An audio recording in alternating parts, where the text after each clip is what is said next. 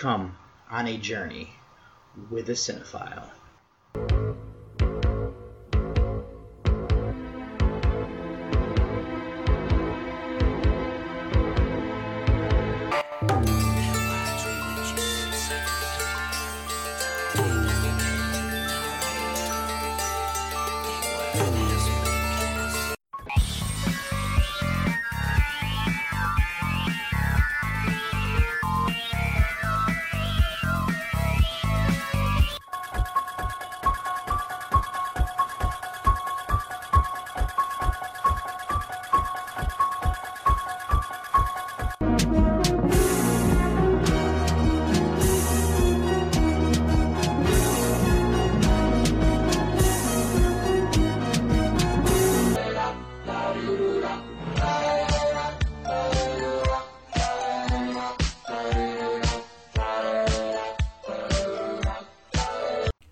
Welcome everybody to episode number 47 of Journey with a Cinephile, a horror movie podcast. As always, your tour guide here, David Garrett Jr., recording out of Columbus, Ohio.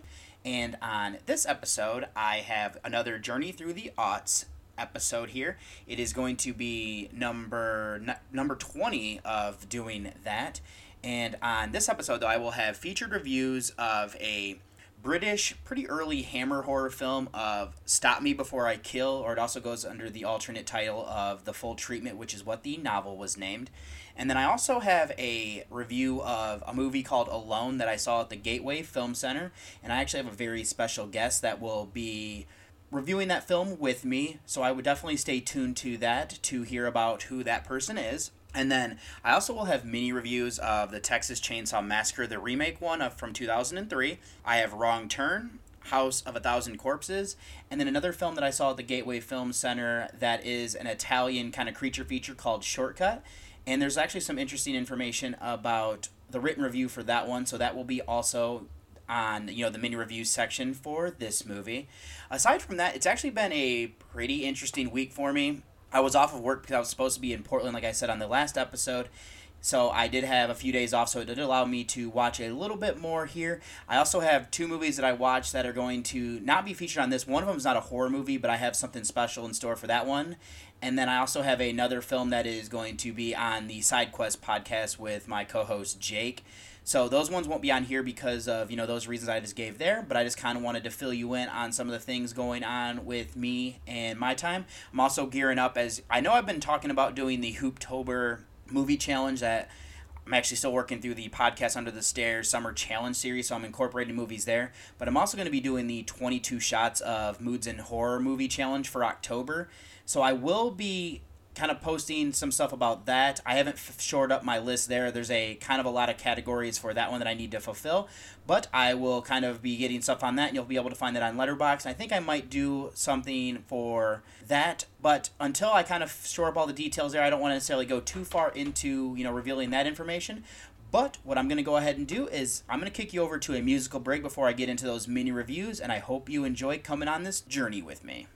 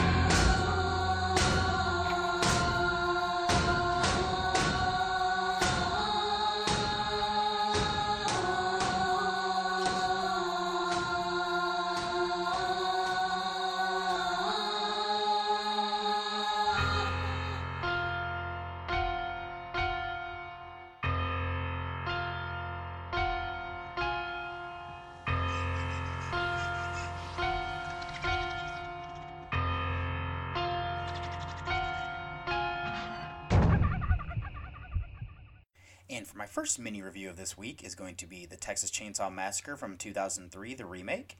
This is directed by Marcus Nispel. This comes from the original screenplay by Kim Hinkle and Toby Hooper, and then also from Scott Kozer wrote this version of it. This stars Jessica Biel, Jonathan Tucker, and Andrew Barnarski. This is a horror film from the United States that is currently sitting on a 6.2 on IMDb and a 2.8 on Letterboxd. With the synopsis is, after picking up a traumatized young hitchhiker, 5 friends find themselves stalked and hunted by a deformed chainsaw-wielding loon and his family of equally psychopathic killers. Now, this is a movie that I remember when it was hitting the theaters. I was really excited as my mother had showed me the original and it terrified me. The first time I saw this, I tried to sneak in and it didn't work out because I wasn't 17 yet. And it took me another time going to the theater to finally, get a chance to see it on the big screen. At the time of its release, I really liked it and had picked this up on DVD some time ago. Now, it had been one that I'd seen quite a few times. I think I saw it at least twice in theaters, as well as a couple times once I picked up the DVD, but it had been a while since I had watched it and never with a critical eye, and I got the chance now as this is part of the Summer Challenge series over on the podcast Under the Stairs. Now, just to kind of fill in just a little bit more background information, we start this movie off with police footage and learning about a horrific attack that happened on a group of young adults. And this is a period piece. This does take place right around the time of the original one did, so like 1973 is where we're at. Now, we are following a group that are in a van that is drove by Kemper, who also owns it, and that's Eric Balfour. With him is his girlfriend of Aaron, who is Jessica Biel. She wants him to propose. He hasn't yet, and it is starting to wear on her. Now, they have a friend of Morgan, who is Jonathan Tucker, as well as Andy, who is Mike Vogel. And then they also have picked up a hitchhiker along the way of Pepper, who is Erica Learshon. Now, Andy and Pepper are pretty hot and heavy for each other, even though they've just met. Now, things get a little bit heated when Aaron learns that their recent journey into Mexico was to buy marijuana, and she's not happy to learn this. Now, things take all a dark turn here, where they pick up a teenage hitchhiker of Laura German, is the actress that portrays her. Now, she ends up shooting herself in their van and kills herself, doing so. The group is trying to decide what they should do. Should they just leave the body somewhere, or should they flee? So they end up going to a roadside gas station that's also a barbecue, where they meet a Luda May, who is Marietta Marich, and she tells them, when she calls the sheriff, to go to the old mill that is nearby. The group is annoyed, but does what is asked. The problem is when they get there, the sheriff isn't there, and it takes some time for him to finally do. Now, in between him not showing up and everything like that, the crew ends up going over to a nearby house, and this is where they meet a old man by the name of Old Monty, who is Terrence Evans, and a much more terrifying member of his family of Leatherface, who is Barnarski in this movie. Now, I'm assuming most people have either seen the original one or this one. I'm going to leave my recap where I have there, and what I really kind of want to do is, I don't want to do too much of a kind of compare to the original or the remake, but I'm glad this isn't necessarily a shot-for-shot one. I like that this one does a few different things, like the reason why the group is out here, and, them having drugs kind of makes it a little bit where they're nervous, so involving the police is something that they're a little bit hesitant to. I like that we have the hitchhiker, but they have a tweak that it's, a female here, and then the weapon that they are carrying. I like that we also get kind of the same type of thing with the family, but they have some different things going on here, and we're still having that dread, though, knowing that pretty much everybody in this group, or everybody that they meet here, these backwoods people, all probably are, know each other and could all have a hand in everything like that. Even though the characters themselves in the movie don't necessarily always know that, I do like that they kind of introduce that type of thing. But one thing I really like this movie does is that it takes the original, which is more of an exploitation film, and makes it into a slasher film here. I think that all the characters, though, are likable to an extent. Aaron is trying to do what is right morally, and Pepper falls in line with that as well. But of course, being in a horror movie situation like they are, it's not the best thing to do, and it's actually kind of the wrong thing. Kemper is torn on what he should do, and really just has the best intentions in everything he decides. He does mean to marry Aaron, and I love this movie is a bit more mean-spirited than the original, and that we get to see he has a ring, but she never gets to see that. So it's just something that we get introduced to, and it kind of makes you kind of groan and feel bad for everything that's going down there. Morgan doesn't want to get into trouble, but he just makes some bad decisions. Same could be said for Andy. There's just a cast here that we get to know them and like them, like I said, well enough before bad things start to happen here. And I'm going to shift this over to the acting here. It's crazy to see Biel in a movie like this, seeing where she ended up now. but she's really good. I also like Tucker, Learshin, Vogel, and Belfour as well. There's a bit of contention here for Barnarski in this movie, and taking on the role is there were some pretty inappropriate things that were said that were out of line. I don't want to pick too much into that, but I think his imposing size is good. He doesn't bring a whole lot to the role aside from that, so that's why some of his comments don't really sit well. I love seeing R. Lee Ermey in this movie. He's great as this ruthless sheriff that we have, because he is another part that brings a lot of the mean-spiritedness to here. The rest of the family is fine, but they don't really necessarily add a whole lot, to be honest. And as I was saying, I like that they shift this over into being a slasher film. Now, many of the deaths are done off screen, and I'm assuming this is to ensure that they would get that R rating so it could hit the theaters. But they don't really go as heavy CGI as I was expecting, and I would say that the blood and gore that we do get in the movie is solid. There's just a few times where I think they should have went a little heavier there for the realism. And now this is Platinum Dunes, so like obviously, they have their issues. I do like the rural setting and them being isolated. It does look very hot and gritty as everybody's all sweaty and everything, and things just get a little bit nasty because of that. I know Duncan and the crew brought up the amount of water that's in the basement / like Leatherface's workshop. It's never bothered me until this viewing. I know it's there just to make everything a little bit grosser. I don't really mind it. I don't think it ruins anything, but it is something that feels like a little bit of movie convenience. The cinematography, though, I thought was pretty well done for everything that I've laid out there. So that's all I really wanted to delve into for this movie. I still have a soft spot for it. I don't think it nearly comes close to what the original one did. I just think it's a good slasher film that, makes Leatherface kind of more into that slasher villain than we got in the original movie. Not to say that this is the first one that does that, but having just watched that, I can see, kind of the spirit they're going for there. The effects are good enough. They're not as violent as I remember. The soundtrack doesn't necessarily stand out. I don't mind the beginning kind of thing trying to make this out to be a real case. I think it's kind of a fun thing, and I do know some people back in the day got confused thinking that this was based on a real case and not, kind of basing it off of Ed Gein or anything like that. This is, like I said, solid movie in my opinion. I know not everybody likes it, but I came in with an 8 out of 10 on this movie. I'll probably never be able to go higher than that, but like I said, that's where it falls with me at this time. Then I have for you Wrong Turn from 2003. This is directed by Rob Schmidt, written by Alan B. McElroy. This stars Eliza Dushku, Jeremy Sisto, and Emmanuel Chikri. This is a horror thriller from a co-production of the United States, Germany, and Canada. This is currently sitting on a 6.1 on IMDb and a 2.8 on Letterboxd, with the synopsis being: Chris and a group of 5 friends are left stranded deep in the middle of the woods after their cars collide. As they venture deeper into the woods, they face an uncertain and blood-curdling fate. Now, this is a movie that I have a lot of time for. The first time I saw it was due to my sister getting the DVD. Now, we both liked Eliza Dushku from Bring It On, and we also knew Jeremy Sisto from Clueless, and the other cast members being in some other things that we had seen, including like Kevin Zegers and Lindy Booth being in the Dawn of the Dead remake. This is also an interesting one on top of that cast for the fact that we have family from West Virginia, as this is where this is supposed to be taking place, and we also like horror films. Now, I have finally given this a critical watch with the podcast Under the Stairs for its summer challenge series of the 2000s that I'm trying to watch all the same movies.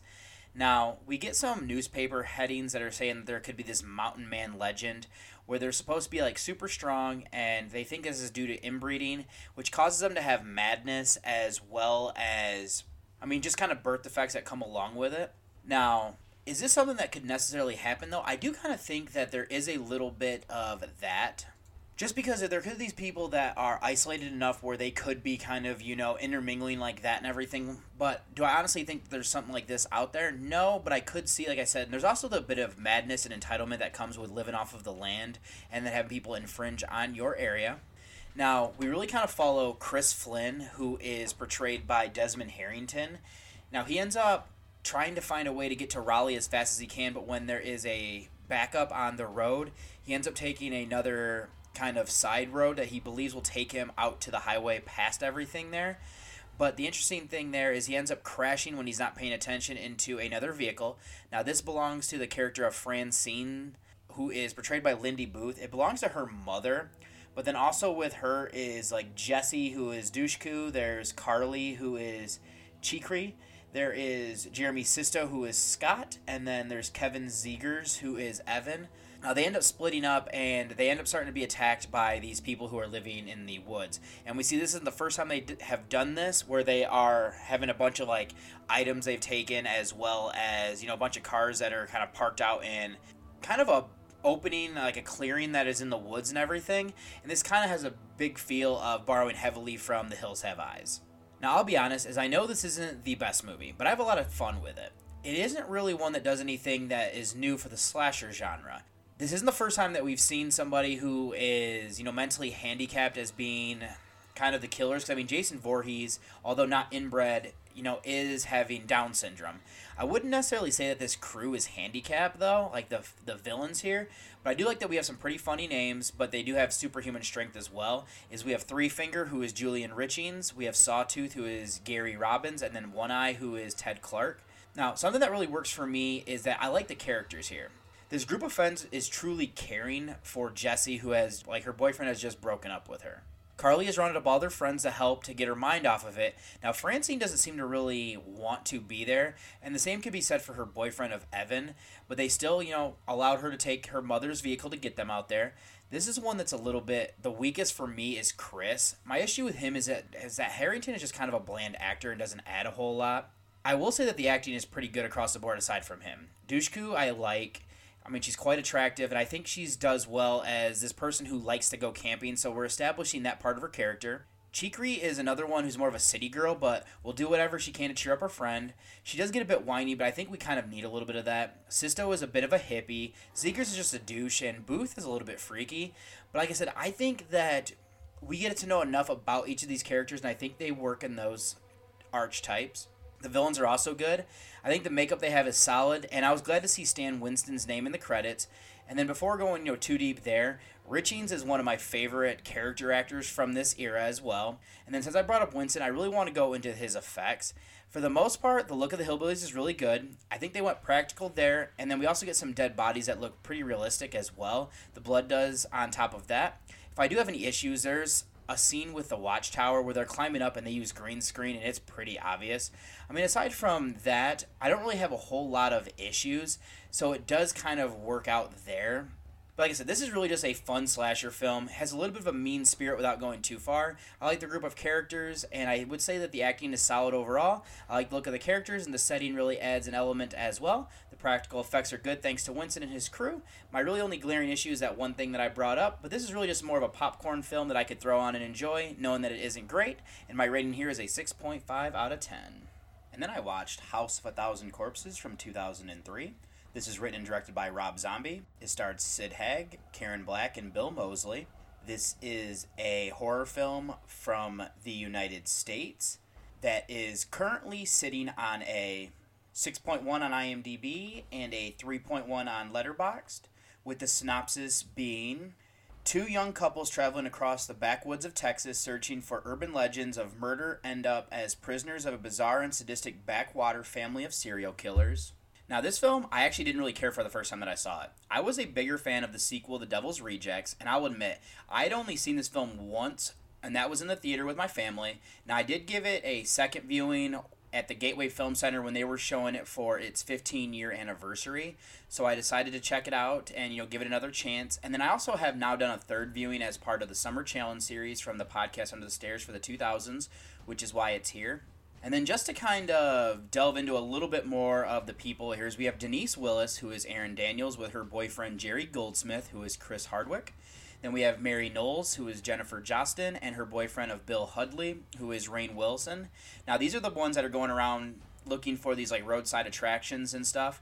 Now, they end up at Captain Spaulding's, who is Sid Haig, and he has a museum of mystery and the strange and murder. Now, there's actually a dark ride where they end up learning about a serial killer named Dr. Satan. Jerry really wants to go to this tree that they learn about there where he was hung from and thinks it would add to their book. And on their way to try to find it, they end up meeting Baby Firefly, who is Sherry Moon Zombie. She says that she knows where it's at, so she decides to take them there because it's right near where she lives. And this is when her brother Rufus, who is Robert Allen Mooks, shoots out their tire with a shotgun, and then they end up getting sucked into a night of depravity as they also get to meet the other members of the family, and including Otis, who is Bill Moseley. Now, my views on this film have definitely come up after that first viewing. I wasn't really used to the more art house style horror films that I am now a fan of. Now, I don't necessarily consider this to be art house, but we do have some interesting editing and it's quite stylized. It is a lot like watching a Rob Zombie music video. There is, lower quality home video footage that is interspersed in the movie. And after this last viewing, I didn't mind it at times. It really makes for a more surreal look at this family and getting a little bit more to know some of the characters that we don't necessarily get. But I also think that the attacks on people during this time give it a more grindhouse feel where it makes it feel even more real for me because of it. And then the film does get a little bit boring for me, though, during the day when the father of Don, who is a former police officer, and he is with a couple other cops, go searching to find his daughter. I just feel like it kind of loses some tension there, and I think cutting away to some of these other things does that as well. Now, something I have noticed is that Rob Zombie is really wearing his heart on his sleeve for this movie. I've heard that he loves the Universal horror films, which makes sense that we are seeing a horror host like they get back in the day that would host, horror movie marathons where they would show those type of films. This really is also paying homage to the Texas Chainsaw Massacre with what we're getting with some of the exploitation horror films, mixed in. And that does work for me. And I also get vibes of The Hills Have Eyes on top of that. Now, the acting in the film I thought was good. I do have to give it to Zombie that he went out and got people that were underrated or were popular back in the day. Haig is wonderful and gritty in his role. He's hilarious and dirty, but I could literally see him running the attraction that he does, and, R.I.P. to Haig. Black was solid as the mother of the family. She doesn't really add a whole lot for me, though. Daniels, Jostin, Hartwick, and Wilson were also good. We also get to see the fear and the uneasiness about their predicament that has them in. Now, I'm not necessarily sure that the women would fight back like they do, though, especially earlier on. Mosley, Sherry Moon Zombie, and the rest of the Firefly family were good. It's also fun to see Tom Towles and Walter Goggins in this film as the police officers, as they're both solid kind of character actors that I've seen in quite a few things. As for the effects, they were all done practically and looked amazing. The blood looks real, and we get some damage that is done to the characters, but it is edited in a way where they cut away to make it feel worse, which that's a lot of kind of what you got in the original Texas Chainsaw Massacre. The look of the characters as they're tortured and beaten looks great. I thought the look of Otis was great too. He looks to be albino, but he's so dirty that it's kind of hard to tell. And then also, this film is shot very well. I like the camera angles and the gritty feel to it. It definitely gives it a more real kind of exploitation film. Now, this last viewing, there were a few times that I think he's cut to some things that do just bog it down ever so slightly for me. And the other thing is that I love the score to this movie. We get an odd mix of metal with oldies. The film actually takes place in the 1970s, so it incorporates music from the era, which I do like that. And I think that it actually adds to the tension as cheery songs being played over people being tortured. And it gives it such an odd duality to it. Now, metal also just fits in with this genre as well, and that's just one of the stronger parts of the film, if you ask me. So, like I said, I do like this film. I'm not as high as some people are on it. I prefer some of his other films over this, especially the sequel here, but I still come in with an 8 out of 10 on this movie. And the next one I have is Shortcut from 2020. This is directed by Alessio Ligori and is written by Daniela Corsi. This stars Jack Kane, Andre Claude, and Zach Sutcliffe. This is actually a adventure fantasy horror film from Italy, but interesting enough, it is in English language, and this is currently sitting on a 6.7 on IMDb and a 2.7 on Letterboxd, with the synopsis being: a group of 5 classmates are trapped inside their school bus after a mysterious creature invades the road. Time runs, and every passing minute decreases their survival chances against the constant threats of that unknown entity. Now, I do think that synopsis is a little bit misleading, but this is a movie that I only heard about when Jamie and I went to the Gateway Film Center to blindly see a movie and this trailer played. I did my best not to watch it, but I could see that the creature feature and the premise caught my interest. Now, the following weekend, I caught this, and, it gives me another 2020 watch, and I'm going to have a more in-depth written review on the Dark Discussions website, so keep an eye out for that, as that is going to be the first article that I have written for them. Now, just to kind of give you just a little bit more information, I don't really know if they're going to school, because I don't ever think that's fleshed out, but the bus is driven by Joseph, who is Terrence Anderson, and I should point out that it's a Fiat bus. Now, there are a bunch of kids on it where we have Nolan, who is Jack Kane. He seems to have a crush on the girl who is sitting across from him of Bess, and her name is Sophie Jane Oliver. She is keeping to herself most of this opening sequence, and it seems like Joseph is afraid to talk to her. There's a heavier kid who's constantly making jokes named Carl, and he's portrayed by Xander Emlano. And then sitting with him is a smart kid of Queenie, who is Molly Dew. And then sitting in the far back, away from everyone else, is Reggie, who is Sutcliffe. Now, he's wearing a leather jacket and has a punk haircut with piercings. Despite the standoffish attitude he's given off, he does seem to get along with everybody well enough. And then kind of the whole crux of this is the bus ends up coming to some trees that are blocking the road, so they take another path, which is what the shortcut that they're talking about. Then they end up coming on a dead deer in the road, and when Joseph goes to move it, a character of Pedro Miguela, who is David Keyes, now he holds Joseph at gunpoint and makes him get back on the bus.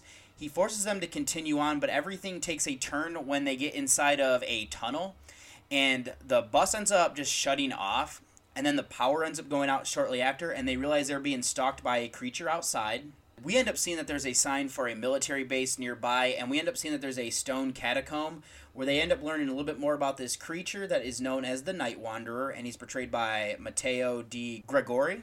Now, that's where I want to leave my recap. This feels a lot like Jeepers Creepers 2 in that for a stretch here, we're trapped on this bus with a creature stalking them outside. The movie does a really good job, in my opinion, of setting everything up. We get a short cold open, we get to know these characters a bit before we're getting them trapped, and it even introduces some cool things to talk about an upcoming lunar eclipse and how man kind of does a lot of things in conjunction with the moon. Where I think the movie struggles, though, is that despite all that it introduces, it doesn't go far enough with anything there. We learn, that the lunar eclipse happens every 20 years. We learn from some of the things that there's a diary being kept by a guy who is obsessed with what he dubbed the Night Wanderer. And then that gave me more of the Jeepers Creepers vibes, that it hunts periodically, and then you also have somebody who is obsessed with it. This never goes anywhere aside from this, though. I'll get more into the creature here in a second, but before moving on to that, the movie gives us about the depravity of this Pedro character, but this doesn't go anywhere. It has introduced some things through like flashbacks and then some dream sequences, but that just kind of feels like filler to me. But to get back onto some positives would be the look of the creature. Early on, we get glimpses, and then that is mostly hidden by shadows. I was starting to think that we weren't going to get any of that, but then the movie decides to let us see it. This is not a misstep at all. The creature is practical and looks amazing. It has some razor-sharp fangs and is just creepy in general. We also get the idea that it has the ability to affect things like running on electricity, and I will give them credit to the rest of the effects, being good in that regard as well. The problem that comes from this, though, is the movie doesn't necessarily know what it wants to be. What I mean here is that there isn't enough action with the creature constantly menacing them, and then, it does attack periodically, but then we don't get enough research to learn about the creature, but we get these lulls where you're going to try to introduce things. I think not knowing what it necessarily wants to be makes it boring. And some examples that I'll give off here is that it is introduced that the creature lives off of blood and fluids like a vampire or a leech. Then someone states that it's like a parasite. This is the end of that, and I don't necessarily need everything fleshed out. I just need a bit more action or a bit more research for me to fully be invested. And then I would say that the acting is okay. I don't think it's necessarily any of the performances that were bad. They all portray their character archetypes well enough. Kane is our hero, but he's shy to start with, so we see that he needs to, find that confidence. Sutcliffe is that punk who is rough around the edges. I just think he's too friendly in the beginning enough for that to fully work. Emlano is more of the comedic value, but I don't think he does enough there, to be honest. Oliver is poorly written, though, in my opinion. She's the love of our lead, but she never really is in peril from what I remember. The same for Dew, in that she's supposed to be our intelligent character, but I don't ever remember her doing any sort of research or kind of correcting people, and I think that's a misstep if you're going to have these type of characters. Keyes is interesting backstory, but that just goes nowhere. Anderson is fine, and the rest of the cast is okay. I just don't think they're really written in a way to help anything, build, in my opinion. I will give credit, though, that I think the setting is great. I love that I don't know why or where they're traveling to, but they're not like bad kids, so I don't feel like they're going to like a special school to kind of reform them. I do like what they do, though, to get them out in the middle of nowhere. It is creepy, and I think that I really enjoy how it gives that contained feel as well. And the soundtrack is really well done also. It helps to build tension and fits for what was needed. I just think there's so many things that are kind of introduced, and there's some good concepts they're playing here. They just don't lean into enough of it and don't give us enough one way or the other. So that's where I feel like the script just doesn't necessarily know what it ends up wanting to be. So, like, technically, this is a good movie in my opinion. There's just some issues, though, that really force the score down, and they're just missteps in my opinion. So, I'm still going to rate this just over average, like literally just over it, as a 5.5 out of 10. And if you want to see more of my thoughts on this movie, I would recommend going over to the Dark Discussions website and read the full written review that will be posted over there. I will definitely be fleshing out some of the things that I've introduced here and give a little bit more in-depth thoughts on that. And that's all I have for mini reviews for you this week. So what I'm going to go ahead and do is get you over to the trailer of my first featured review.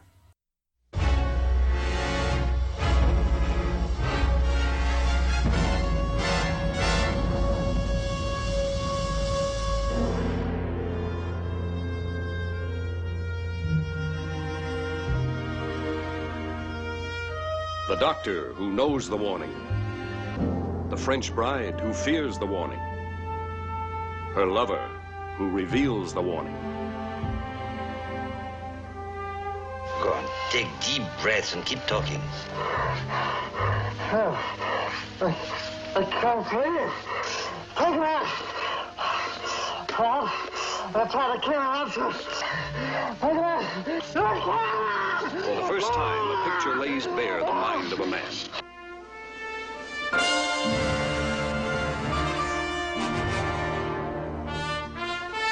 For the first time, a subconscious obsession becomes a reality.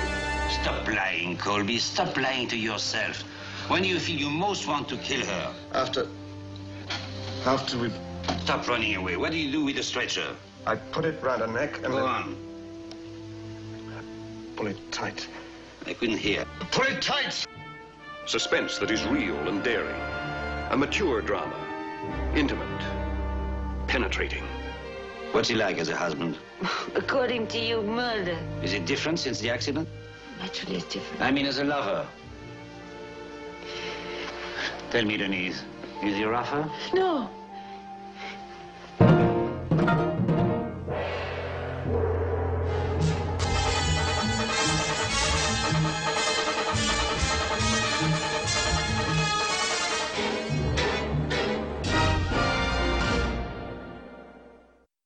And for my first featured review on this episode, I have my 1960s film, which is Stop Me Before I Kill, or it goes by the original title of The Full Treatment. Now, this is directed by Val Guest, who also co-wrote the screenplay with Ronald Scott Thorne, and Ronald Scott Thorne also wrote the novel here. This stars Claude Dauphin, Diane Cilento, and Ronald Lewis. Also joining them is Francois Rosé, probably said that wrong, Bernard Braden, Katya Douglas, Barbara Chilcott, Anne Tyrard, Edwin Stiles, and George Merritt. This is a drama horror mystery thriller film from the United Kingdom.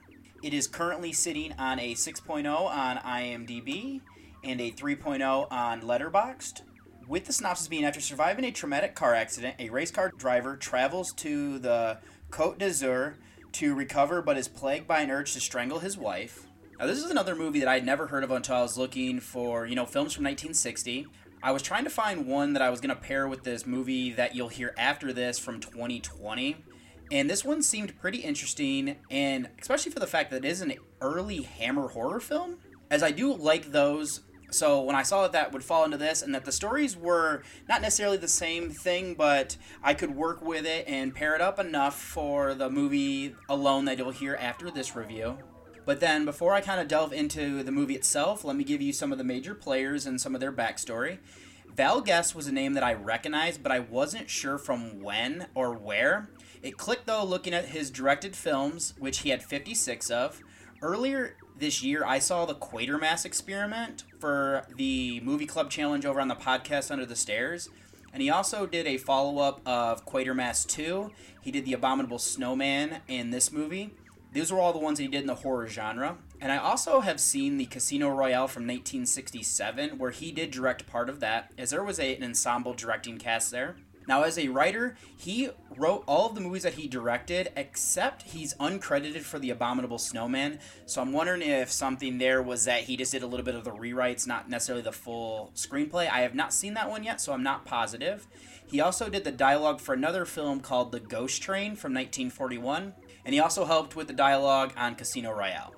Now, Ronald Scott Thorne, who also wrote the novel, co-wrote the screenplay, as I said. He only has 5 other credits, but this is the only one in the horror genre. The star of Claude Dauphin had a pretty long career with 139 acting credits. In the genre, before this movie, he was in The Phantom of the Rue Morgue. He also co-hosted an episode of Alfred Hitchcock Presents. And then the last movie that he did in the genre was Expulsion of the Devil from 1973. Now, I also saw him in a movie called Bon Voyage, which is a Hitchcock film, so it kind of is interesting that he, was in that movie and then also co-hosted an episode with him. This is Diane Salento's first film in the genre. She appeared in 2 television shows in the genre of thriller and the late-night horror, before being in the role that I knew her from, as she is Miss Rose in The Wicker Man. Of course, that would be the original one, not the remake. Then we have Ronald Lewis. This was his first foray into the genre, where he followed it up the next year with Scream of Fear and Mr. Sardonicus. Now, I've never seen either of those ones, but I believe they could be Hammer films. If I'm wrong there, I do apologize, because I didn't really look into it, but those names sound familiar. And then after that, he did a couple of episodes of Out of the Unknown, and then 1 episode of Tales of Unease. Now, to get into this movie here, we start this off with some upbeat jazz music, and it is coupled with the reality of a horrible situation. There's been a car accident. Denise Colby, who is Salento, was thrown from the car, but she is fine aside from just being dizzy. Now, her husband was driving, and we see that from an oil tanker that is pulled off to help, he is a famous race car driver. His name is Alan, and he's portrayed by Lewis. This was their wedding day, and they were going off on their honeymoon before this accident happened. The movie then shifts us over to an interesting scene where a doctor and insurance guy are talking about the events. It appears that Alan has been cleared of all wrongdoing, as the truck driver was on the wrong side of the road. He passed away, and they're basing mostly off of the evidence at the crime scene and Denise's testimony. So it appears that the truck driver died from everything that is stated here, and we learn this much later on. It's confirmed much later on, that is. But so Alan is cleared, and once he, gets right over the accident itself and the kind of trauma that he's dealing with from it, that the team believes that he is, after his honeymoon in Cannes, will clear his head and will be able to get behind the wheel again, is the roundabout way of what I was trying to say there. We then see the effects of this accident, though, it have on him. He isn't able to drive currently. Like, physically he can, but emotionally he is shaken, and he's pretty terrified, and it's pretty pronounced fear as well. Now, Denise is with him to encourage him to get over this fear.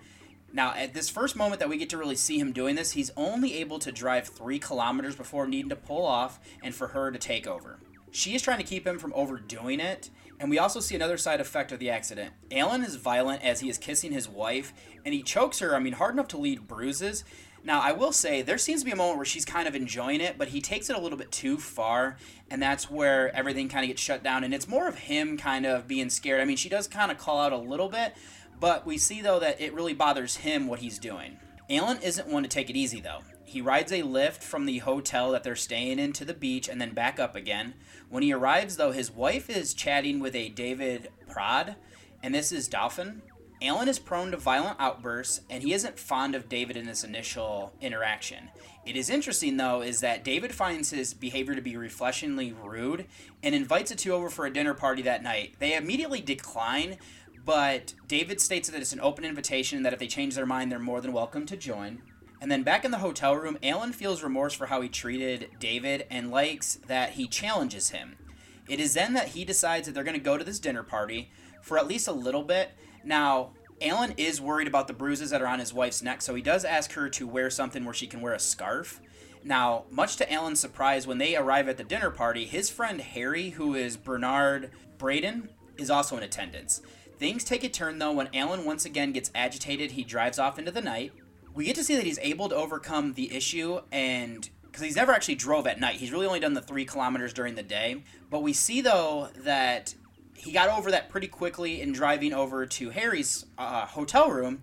but he is still harboring the fear of hurting Denise. She learns that David is actually a psychiatrist after they chat once the dinner party gets broken up, and he really wants to help Alan. He isn't having it at first, though, once Denise relays what David wants to do, but when they return to London, he relents. There are some odd methods of treatment being used, and the side effects might not be what Alan expects as well. Now, that's where I want to leave my recap for this movie. I was actually intrigued that this movie isn't talked about more, especially because of the concepts and aspects. I do think that some of the science behind some of the things isn't necessarily scientifically accurate. I'm able to suspend disbelief, though, since the movie did come out in 1960, and, we used to do lobotomies and things like that, so is it out of the realm of possibility, some of these things? Not at all to me. The first thing I want to delve into, though, is the character of Alan. He's a famous race car driver, but then he gets in this accident that has broken his psyche. What is interesting, though, for this is that he's blocked out the memory of what happened at the time of the accident. He just knows that he was driving and what his wife has relayed to him. At first, which I went over, is that he's nervous to drive. The other effect of his traumatic event is that he wants to strangle his wife. Part of this is when he goes into a rage, but what I like is what ends up being revealed, though, as to why he has this obsession. Now, I will say, once I start to delve into this, I'm surprised that David didn't pick up on it a little bit earlier, because the moment that I first kind of start hearing what they're referring to, I was like, oh, so that's why he wants to strangle her, and then why the weapon that he kind of picks out in their apartment that he wants to use. But I'm assuming some of this might be just the movie trying to kind of prolong some of the things and not necessarily reveal it too quickly, but I just think that a movie like this might not necessarily work for a more modern audience who's a little bit more intelligent with some of these things as well. Now, Alan seems like a good guy, but the real saint here is his wife of Denise. She is willing to do whatever it takes to help him. There does seem to be a bit more behind this, as her brother was also a famous race car driver, and he died, I believe, on a crash on the course. From what I gathered, she met Alan the same day as this traumatic event.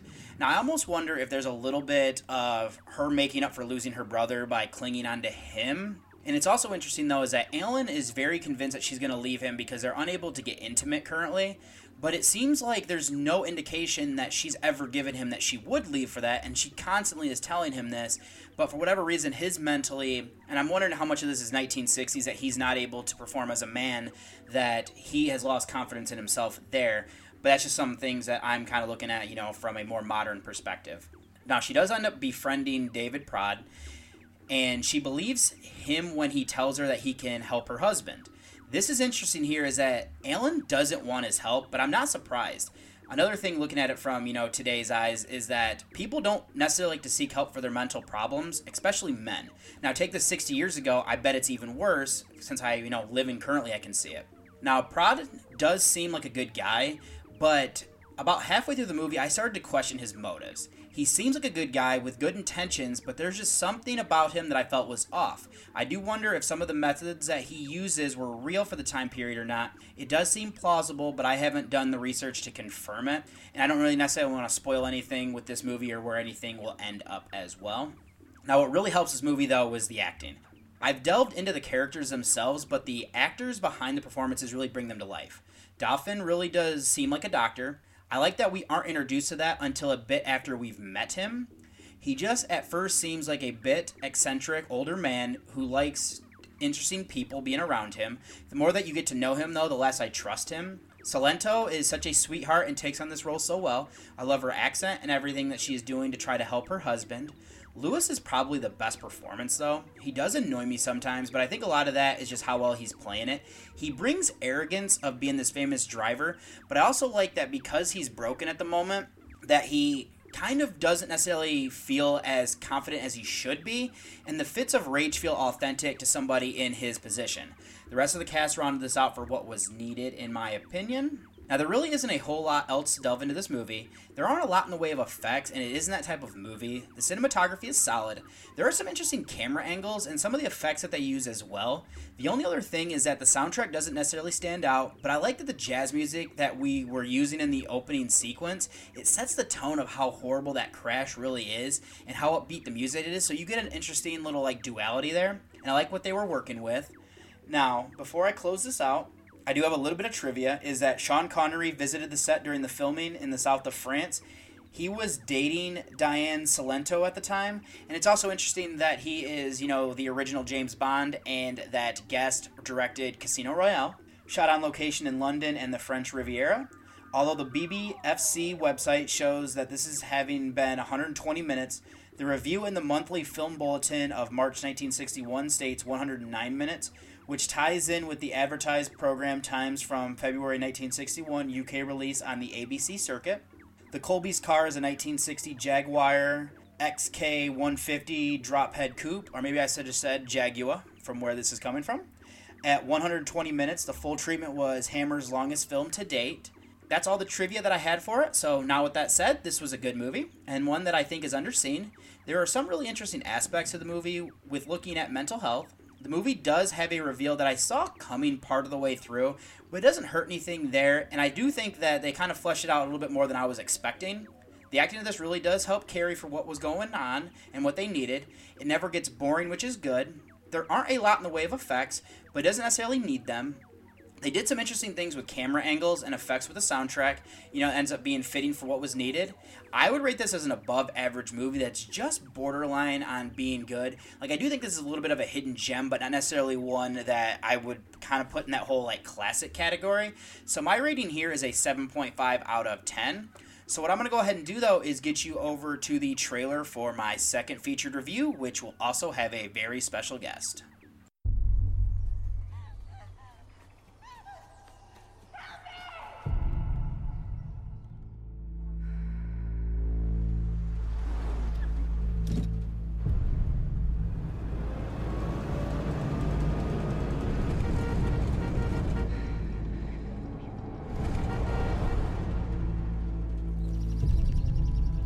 Do you live nearby?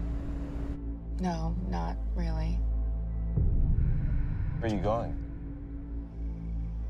I'm headed north.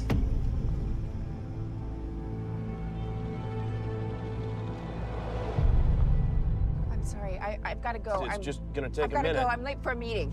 I'm sorry. 911, what's your emergency? I think I'm being followed. I know you're close. Are you scared? Please, let me go. Do you think you're the first one to say that? Let me out of here! I know fear when I see it. It's all in the eyes. People think they can hide it, but they can't. Not from me. Prove to me that I'm wrong.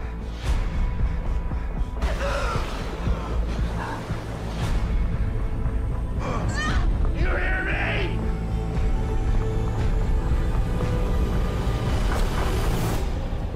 I am coming for you.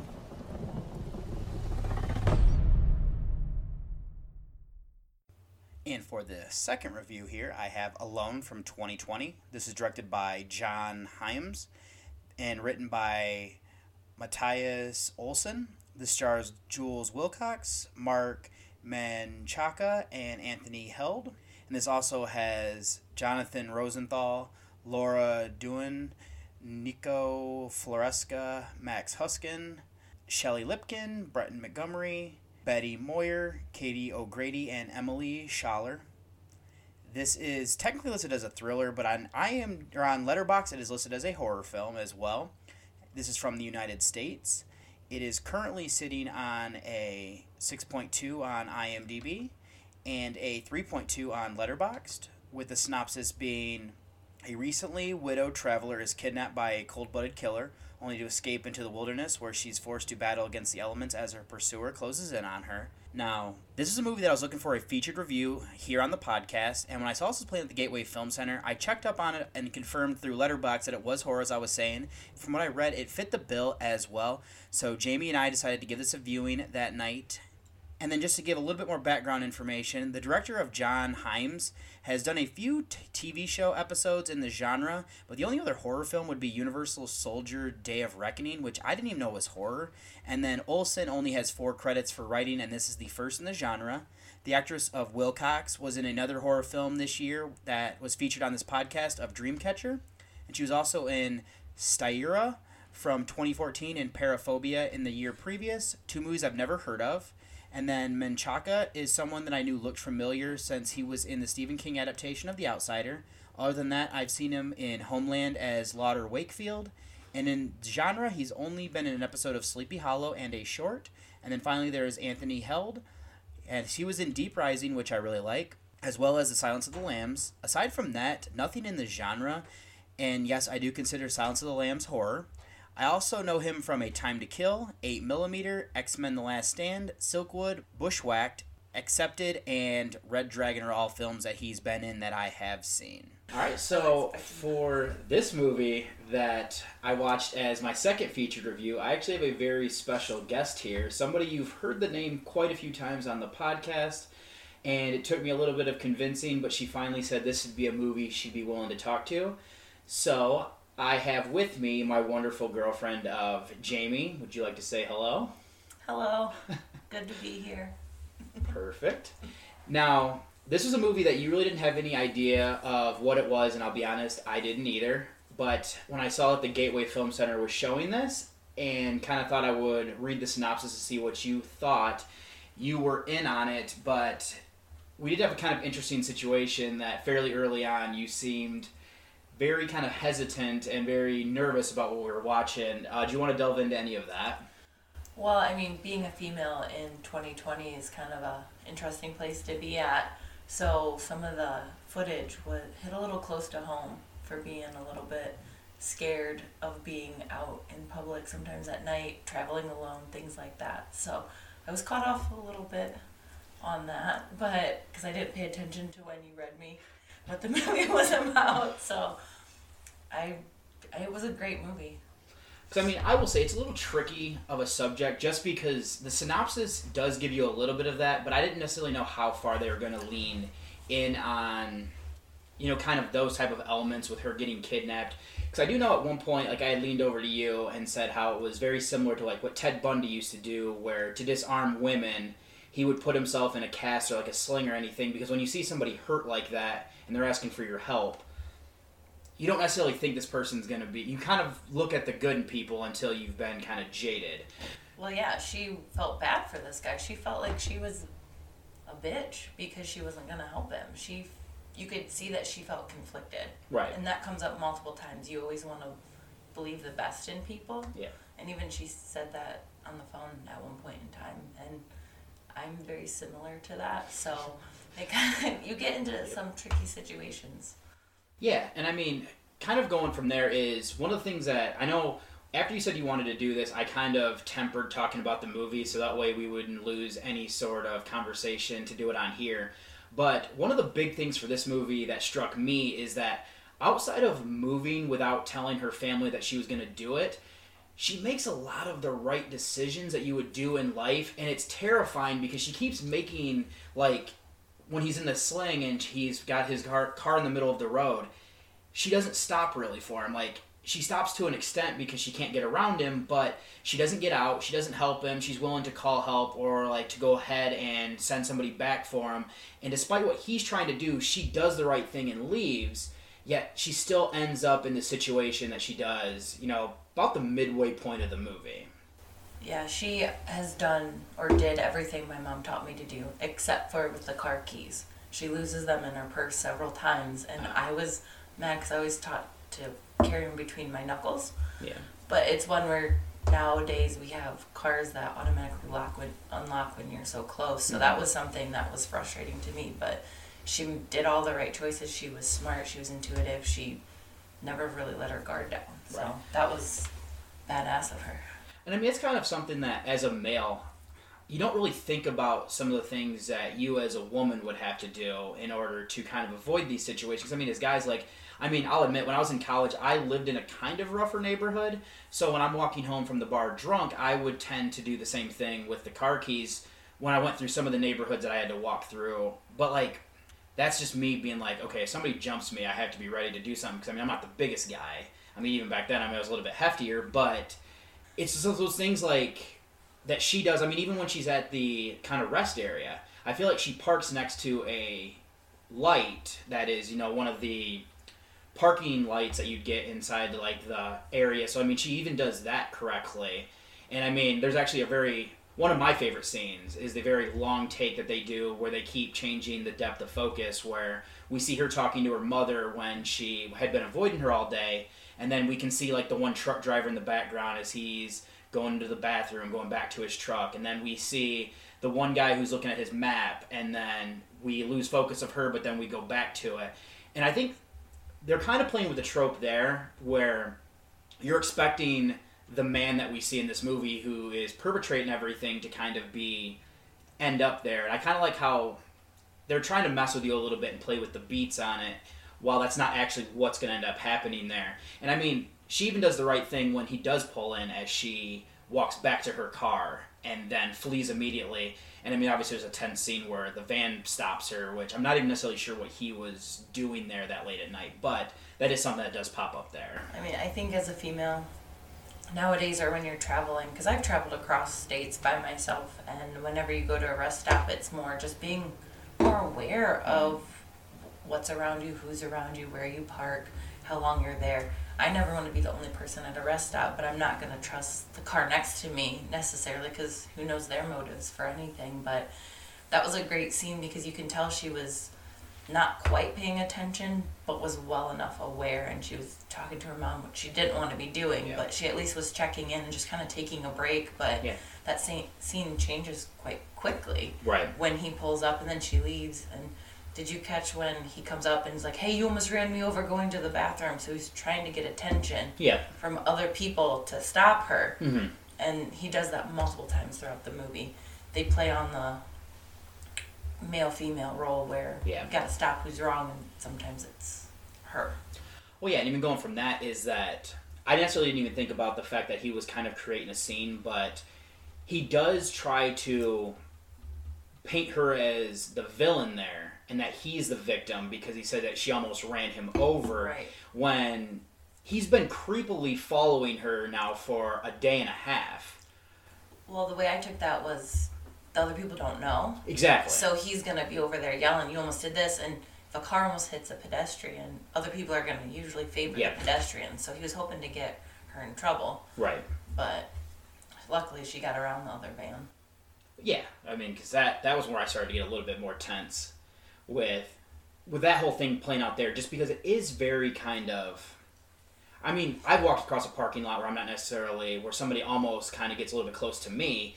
I mean, I don't know if I've ever decided to go chase the person down. I would never. And it's not also the same thing when he is creepily talking to her earlier in the movie, where he knocks on her window when she's getting ready to leave in the morning from her hotel room, which is another thing. Is kind of just very creepy, and you can tell this is one of those things where the sum of the parts make it different when you see the individual things, because any of the times that he's done things, there's a perfectly logical explanation, but it's as you start to put them together that you realize there is something off about this guy, and that he might not have the best intentions for what's going to happen here. Right. I'm sure she's thinking, I'm crazy. He's not actually doing this. He's not actually following me. How can he still be here? But she's obviously unnerved by it. Yeah. And things like that happen. There are coincidences, and you're just like, okay, I am crazy today. But I think that's that intuition that sometimes pops up every now and then. And I think the movie does a good job playing with that, because, I mean, even at the rest area scene is when a van rolls up on her very fast, so she calls the police, which another thing that she did right, where she's trying to get their help, and then it ends up being that it's just a van who's driving like an asshole on these back roads late at night where it's pitch black and everything. And I kind of like how that plays up there, because you're like, oh shit, he caught up to her quickly. But then that's not what happens, but then there's obviously the next scene, which causes her to crash. And then where he ends up catching up with her, because, I mean, not really a spoiler to this movie is that she does have a run-in with a guy who's actually a kidnapper, serial killer type person, and he has done all these things, and he's set up different traps for her, but she keeps outsmarting him until he finally got to the chance where he does slightly puncture her tire, but it takes it driving on it for it to actually fully deflate before she becomes captured. Now, one of the things I kind of wanted to is, I don't know if you kind of noted this, but this movie kind of feels like, I know I said something to you when we were leaving about there's some tired tropes that you see a lot in movies, but I find it interesting with this one is that it feels like two different movies that they combine together, is that we have a road horror type movie with, I'm pretty sure you've never seen Duel, which is Steven Spielberg's TV movie that he made. Is a horror movie where a guy ends up upsetting a truck driver, and the truck driver follows him for days on end, just messing with him because he's in like a station wagon. But another movie I kind of started to get a little bit of feeling with is a lot like Joyride. Candy cane. Yeah, exactly. But I was going to say is that Duel, you never get to meet the driver. So like that one, you just have a menacing giant truck that almost that kind of feels a little bit more like Jeepers Creepers in the beginning where you don't get to meet him at first. But he has an evil-looking vehicle where Joyride actually gives us personality to the villain. And I think this one does an excellent job because, like I said, they've kind of rolled in a lot of stereotypical serial killer things that we know from, like, the BTK killer, from, like, Ted Bundy and everything. But I think the performance that the guy does here is really good in creating a character that at first you don't know about and then you just slowly despise the more and more that you see that he is kind of a piece of shit person. Yes. But then the other part of it is that it also kind of feels like a Lost in the Woods. I don't want to say necessarily a slasher film, but it actually plays more like a rape revenge film if you take out the rape, which I enjoy the rape revenge film, but not having that in a way where I don't like necessarily see that these people go through things, but I do like seeing people go through a certain traumatic event in their life and that they're going to change to fight back. Because as we see in this movie, our main character of Jessica is a broken woman in that her husband has passed away and she's leaving her town because she's so distraught over what happened that she wants to move on. So I don't know what you felt about like kind of the more revenge aspects and the kind of cat and mouse that they play throughout the woods. I mean, I thought this movie was, or film if you will, was pretty good about reeling you in and getting you really tense, and then it would give you a pause so you were able to breathe, but then it jumps right back in. So it caught my attention the whole time, which, as you know, when we watch movies, I either fall asleep or I'm talking the whole time. This one I was invested in throughout the whole thing. So he definitely does play that cat and mouse kind of aspect with her where she gets away. But you can see her development of her fear with people. She's not sure who to trust. She's not sure if other people are on his team. And she definitely outsmarts him, even though she does things that are right, but still it's terrifying. I think at one point in time she felt a little remorse for him, or I don't know if that's the right word, but when he's talking to people on the phone, she gets a sense that he is a normal person minus this side of him. So I think that stops her for just a second, which I feel like people play up that a whole lot more. You feel bad for your killer, stalker, kidnapper, whoever, but I mean, she was a badass, and so I thought that was awesome. Yeah, it's actually an interesting thing there is, without going into necessarily spoilers, we do, as you said, get to hear him talking on the phone to his family, which I don't feel like that's necessarily a big spoiler, especially, that's why I kind of feel like this correlates back to like the BTK killer, who, if you don't really know much about Dennis Rader, is that he was a family man, he was, married, had kids and everything like that, was a deacon in the church and everything like that. So when it actually turned out to be that he was this serial killer who was pretty much like torturing women and everything in this secret room that he had, it was quite shocking to all these people that this guy that they knew for so long.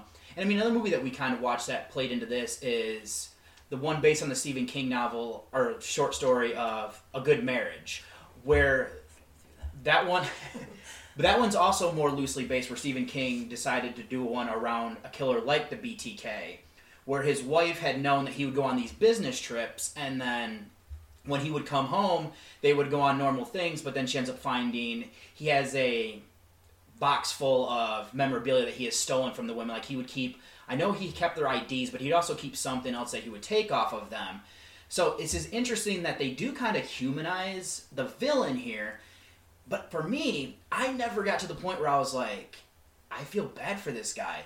Because most of the thing I got from there is like, I want this guy to be ruined and to be killed in the end, or at least, stopped where he can't do these type of things, because I don't want him to go back to his family and allow this to kind of play out where he can keep living out his fantasies with what he's doing with these people. Right. He even alludes to the fact that she isn't the first one. When Yep. he says, he's like, oh, you think you're the only one that said that before? So you know that this is a normal thing. And when he talks on the phone with his wife, he talks about how beautiful it is there and that they need to come up here for a vacation. I think he mentions an ocean view, which in the woods you definitely don't have that. Right. So I thought that was, it's just one to add another element before, because it's not like this guy has gone off the deep end and this is a spur of the moment decision. It's very meticulously planned, and he has a method and he does things a certain way. So you get the sense that he's more of a serial kidnapper, killer than just first time. So Right. Before we kind of got into some of the things that I didn't really like about the movie, is there any other likes that you wanted to kind of go into before we moved on to kind of dislikes? I like that there wasn't that many characters in this. You really got to know Jessica, and like her, you got a sense that she didn't get along with her mom. She loved her dad, but there's some trying times. Yeah. And then it was mainly her and then the killer, which I don't even know his name. I don't think it was mentioned at all. It's actually funny is when I was writing like the written review, he's credited as man. Okay. He doesn't actually. I think there might have been. The wife says it at the end. I don't recall what name they gave him. But yes, he does have a name, but they don't focus on it, which is another interesting thing, because you're not humanizing him by giving him a name that we remember.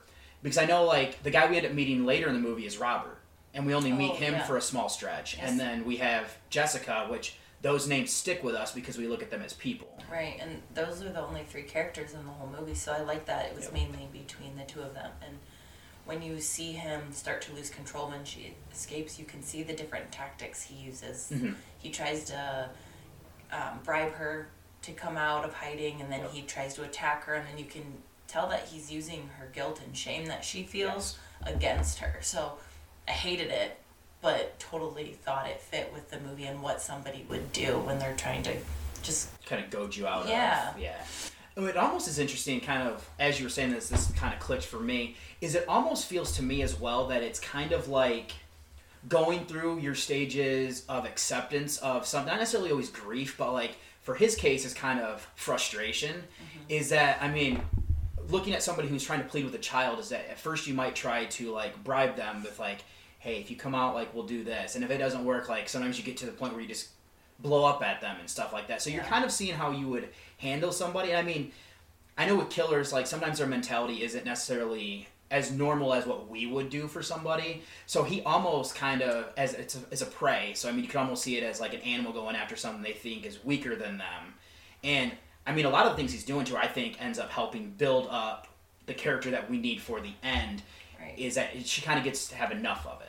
Right, because she's going through the stages of fear to that fight or flight. And at first it was flight, and now she's like, I can't do anything else. It's either me or him that's going to die. So it was very cool to see how she like phases into that, because she is a broken woman. I mean, this is probably going to further break her if you're looking at her long term. That's why I said at the end, I want a happy ever after for her, because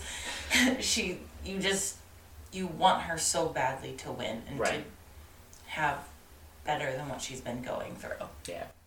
I'll say the last good thing that I kind of was wanting to say after we started talking about it, made me think about, is that I love contained horror movies. And that's a lot of what you get with like the smaller cast. Now this one, we obviously have this wide open forest, but it still feels contained because she's so isolated out in the middle of this where like, I mean, they're in the Oregon woods. Like, you don't know how far these woods go on. And I mean, they established that early on with the aerial shots, is that these woods go on for miles and miles and miles. Probably not right now, which is an unfortunate thing to say with the wildfires going on out there. But it's terrifying, though, for me as somebody who, I mean, I've grown up in the country where we did have woods. Nothing nearly as long or as wide as this, where, like, if I walk in one direction for an hour, I'm probably in somebody's backyard by the time I'm done walking. So it's nothing like that. Like, I mean, I could literally get through most of them in a short amount of time. But that's where I kind of wanted to say, though, is it still has that contained feel despite how large of an area they have to work with still. Yeah, because he always finds her. I don't know how. Like, that's the worst luck ever. Yeah. And actually, that kind of will parlay into some of my dislikes. Is one of them is I do feel like, because there's a point where there is a river that gets involved in things, I do feel like it is a little bit convenient at times that they end up running into each other as they do as quickly. I'm willing to suspend some of this disbelief due to it being movie logic, because, I mean, you can't have him search in the woods for 6 hours trying to find her, because I had a thought go through my head that if she could just get even like a mile between them, I think she would get away, or at least be lost long enough where they would go in different directions, just because it'd be so hard to find each other. So I don't know if you thought anything, like, I don't know if that was an issue that you had possibly with it, or if it is just something that kind of struck me. That annoyed me as well, but at that point in time, I just wanted an end, so it was fine that they ran into each other. I didn't like all the dumb luck that she has. Okay. She seems like she gets in her way half the time, but at the same time, what else are you going to do? You're fighting for your life, so you have to make choices. Yeah. I could see some of it just because of, especially with one thing that happens with a telephone, is that the adrenaline that you have going through you, and you don't necessarily know what's about to happen, that I could see making some mistakes, but... Well, yeah. I mean, I would, if that was me in the situation, I would probably be running around screaming, and I wouldn't help myself at all. So I can't fault her for that. It was just one where, that's the part that just frustrated me. She didn't do anything wrong. Like we said, she did everything right, but it was just the dumb luck of hitting with the stick and then breaks the phone and then everything like that. It was just frustrating to watch, because I wanted her to win so badly. Right. Another thing that I didn't like was when she was calling for 911 and she had the GPS on her phone, she kept screaming she didn't know where she was. And I wanted to just say, look at your GPS. The road name's on there. So that was the one thing that just frustrated me. But, I mean, as working in the hospital, when bad things happen, people panic. Oh, yeah. And the dumbest things are like, if you would just take 1 second to breathe, the answer's right in front of you. Again, not been in her exact situation, but... just that was one thing. She was so calm and collected most of the time, and that was the one time where I was like, that's when you needed to actually look at your surroundings and say, I'm on Highway 95. Well, I mean, I know a lot of times too, having especially just came back from a trip where we were on major highways, I kind of took it as she was trying to find a mile marker, but I do agree with you though, she could at least say what direction she's going in and what road. For those of us who are directionally challenged, that might be harder, but I always know if I have a GPS, it at least will tell you. That's what I was kind of getting at, is that the GPS will tell you. Because, I mean, once I'm driving, I mean, especially at night, because when she was trying to do that, it was pitch black. And it was winding woods, so. So it would be difficult, even for, I mean, I'm not the greatest at necessarily being like, all right, look outside right now, like we're facing north. Like, it would be one of those things where I'd have to, exactly what you were saying is, at night I couldn't do it, but the GPS I think would at least kind of help you. I'm willing to suspend some of that just because fluster, because I mean, I know my job isn't even that high stress, but like I freak out and make a wrong sentence in an email or something along those lines just because I'm not thinking. Right, that was just the one part. She makes so many other things I didn't even notice, and she was able to figure it out with that one. She probably was also the most scared at that point in time with the unknowing, but that was just my thing. Yeah, I can see that. If I had to pick one thing, that would be it. I'll say the one thing that really struck me is that the movie kind of feels like this guy knew a lot about her. Yes. And if they're trying to actually play up that's the case, I don't like it because what are the odds they would run into each other like that where they did? Now, I almost think, as I've been kind of reflecting on it, is that once he kidnaps her, I feel like he does go through her things and figure stuff out, because he doesn't know everything. We got the iPad from her, so he knew that she had a significant other, and then he thought that the significant other had left her because she wasn't wearing her wedding ring, and so he doesn't realize that. Okay. See, that's kind of... now that's not necessarily a negative for me, because that's kind of where I thought they were going, but I wasn't 100% sure, just because the way they present that scene, which is very harrowing and very, like, stressful and just heartbreaking, but I was like, do these people, like, how would he really know this? But I can see that. I feel like it was random selection. Yeah, as for when sure. He picked her and then probably found her license plate. I mean, I feel like somebody like him isn't stupid. It's not his first time, so he has a method to everything. So I think it was random selection that she was the person, and then she just probably fit all his check boxes. Traveling alone, looks like, I mean, she has a U-Haul attached to her, so she's traveling for far time. He does a really good job at probing questions without it, like, we know they're probing questions. She might not necessarily, because she's just trying to get him to go away, but I mean, he's asking, do you come here often? Like, asking pretty much, like, that's a roundabout way to be like, do you have family in the area? Because an easy target is, I mean, there's a lot of talk about there's serial killers that are working along these trans highways because they can go for long stretches and they can kill somebody in one state, dump their body somewhere else. They might never be found that they are missing because of how far there are distances and everything like that.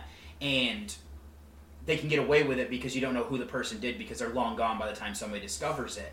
So I almost feel like they're playing up that a little bit with how he's not from this area that he's hunting in, but he also has ways of figuring out that the people he is hunting aren't from that area either, so he can get away with it. Because, I mean, the best victim is one that nobody's looking for. Right. And especially if she's estranged from her parents, they might think she's taking more time to get away. Right. I mean, she's leaving for a reason, so... Yeah. She didn't even tell him that she moved away when she did, so... Exactly. Now, it does seem that she might have brought it up, because I know her father said that... They knew she was moving, yeah. She just didn't tell him when.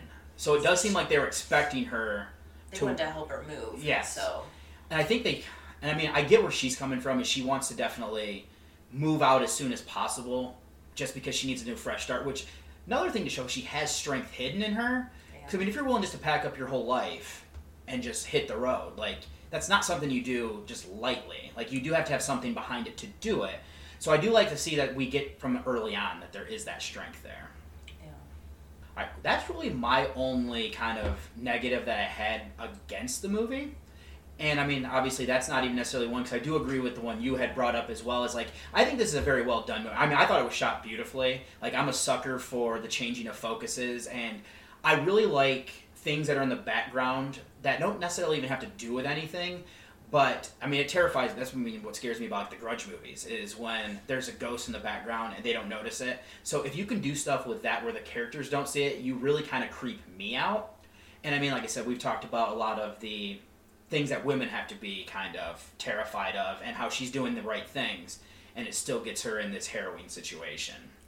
I hate this movie for the same reasons. I mean, I said before, she's a badass and has to fight, but I hate that she's a badass and has to fight. Yeah. So I don't know, I think I had all the range of emotions in the theater, and at one point in time I was like, it hits too close to home, and I wanted to walk out. But then I had to know that she made it out. Yeah. Unfortunately, we see a lot of these shows where they don't make it out. So yeah. I love this movie. I thought it was well done as well. Like, I was on the edge of my seat most of the time. Well, that's good. I mean, I'm glad that it didn't ruin your whole experience there, and that you would hate it, because, you know, I understand I'm going to show you some movies that you're not going to be the biggest fan of. A lot of movies that I'm not the biggest fan of. But I mean, like, especially somebody like me, I will delve into a lot of these type of movies, because this one had no idea what it was, and I end up really liking it. I don't love it. Like, I'll get into my rating here in a minute, but it's definitely one that I would rewatch this one at some point. Maybe not close together, because I don't feel like there's a lot of things that you kind of miss, or like deeper story behind it. But I think there's a lot of cultural relevance in things that we see in this country. I mean, not just now, but in the past. And I mean, as of right now, they're not necessarily fixed in the future either. So I mean, I do think that it works very well for what they're trying to do here. And that's probably the reason why I wouldn't want to watch it again. Yeah. Is because it hits too close to home, and we see this, happens every day, or we hear about it, and the podcast I'm listening to now talks a lot about these types of things. So for me, I'm happy to, maybe happy's not the right word, I'm glad I went and saw it, especially it did teach me the lesson I need to listen to you when you read me the movie synopsis. So that way I'm not blindsided. I do remember you just saying, is this woman something, something, something, they're in a wood, something, something. I was like, oh, okay. Try ghosts. No ghosts. Well, did you want me to give my rating first, or did you want, as my guest, to go ahead and do it first? Like, it's, I didn't know I had to do a rating. This was, I don't know what to rate it on. I usually do from a scale of 1 to 10. Okay. With 10 being the highest, so. Overall? Yes, yeah. I'm gonna go with a 7. Okay. 1, because 7's my favorite number, so that fits. I don't think it would be my all-time favorite movie just because I wouldn't want to watch it again. You know the movies that you see and you want to watch it because you think you missed something. Yeah. I think I got everything I needed to get. Maybe a 7.5, 8, because I was on the edge of my seat a lot of the time. It did strike emotion for me where I was happy for her and like, yeah, she's awesome, and then I was scared. Yeah. But again, I probably would never want to watch it again because it did scare me because it hit close to home. So I'm going to go on a sliding scale of 7 to 8. Okay. Well, it's kind of funny because without you even knowing, because we have not discussed this at all, I was kind of hovering between a 7.5, 8. Now, obviously, as somebody who watches everything with a critical eye, I had some slight issues here and there with things. Like, some of the concepts, things I've seen before, I like that they do something different by combining multiple types of movies here. Because it starts out road horror, and then you kind of get, like, the revenge, killer trying to chase somebody in the woods type thing. So I actually came in with a 7.5 is the rating that I settled on and everything at this time. I don't know if it'll ever go higher. Like, I think it's above average, but like I said, there's not a lot of replay value there. And I mean, what we've talked about a lot, I tend to have movies that, if you're doing more of like an allegory or something like that, I tend to rate it higher because that fascinates me if you can incorporate that. I think the social relevance, I can't go anything below that rating just because it is relevant and it is terrifying in its own way. And I think that it's just a well-made movie where I can't hate the movie ever for, being something like that. If it had a little bit more of something that necessarily kind of stands out more than other ones, I could possibly go higher. But I think that's why I would come in at the rating that I have at this time. I think that's fair. Okay. Was there anything else you wanted to kind of say before we kind of close out this little segment together? No. Would you ever come back and record with me again? Oh gosh, I think I have to. No, this was fun. I was a little nervous, and I hate the sound of my voice, so I'm glad I don't have to edit it. But no, on a vacation day, I might as well hang out with you and do something you like to do. Perfect. Oh, I do appreciate it. Can't wait for paybacks. Fair enough. All right, so what I'm going to go ahead and do now is get you over to one last musical break before I close out the show.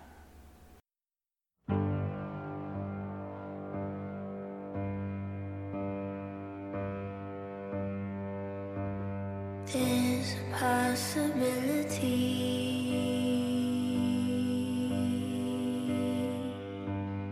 There's a possibility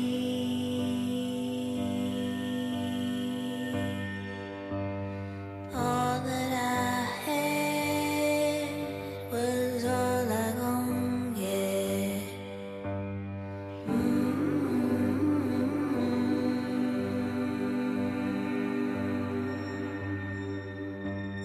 There's a possibility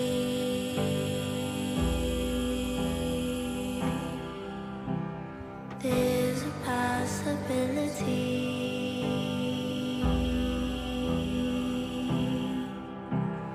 All I gon' get is gon' be yours there All I gon' get is gon' be yours there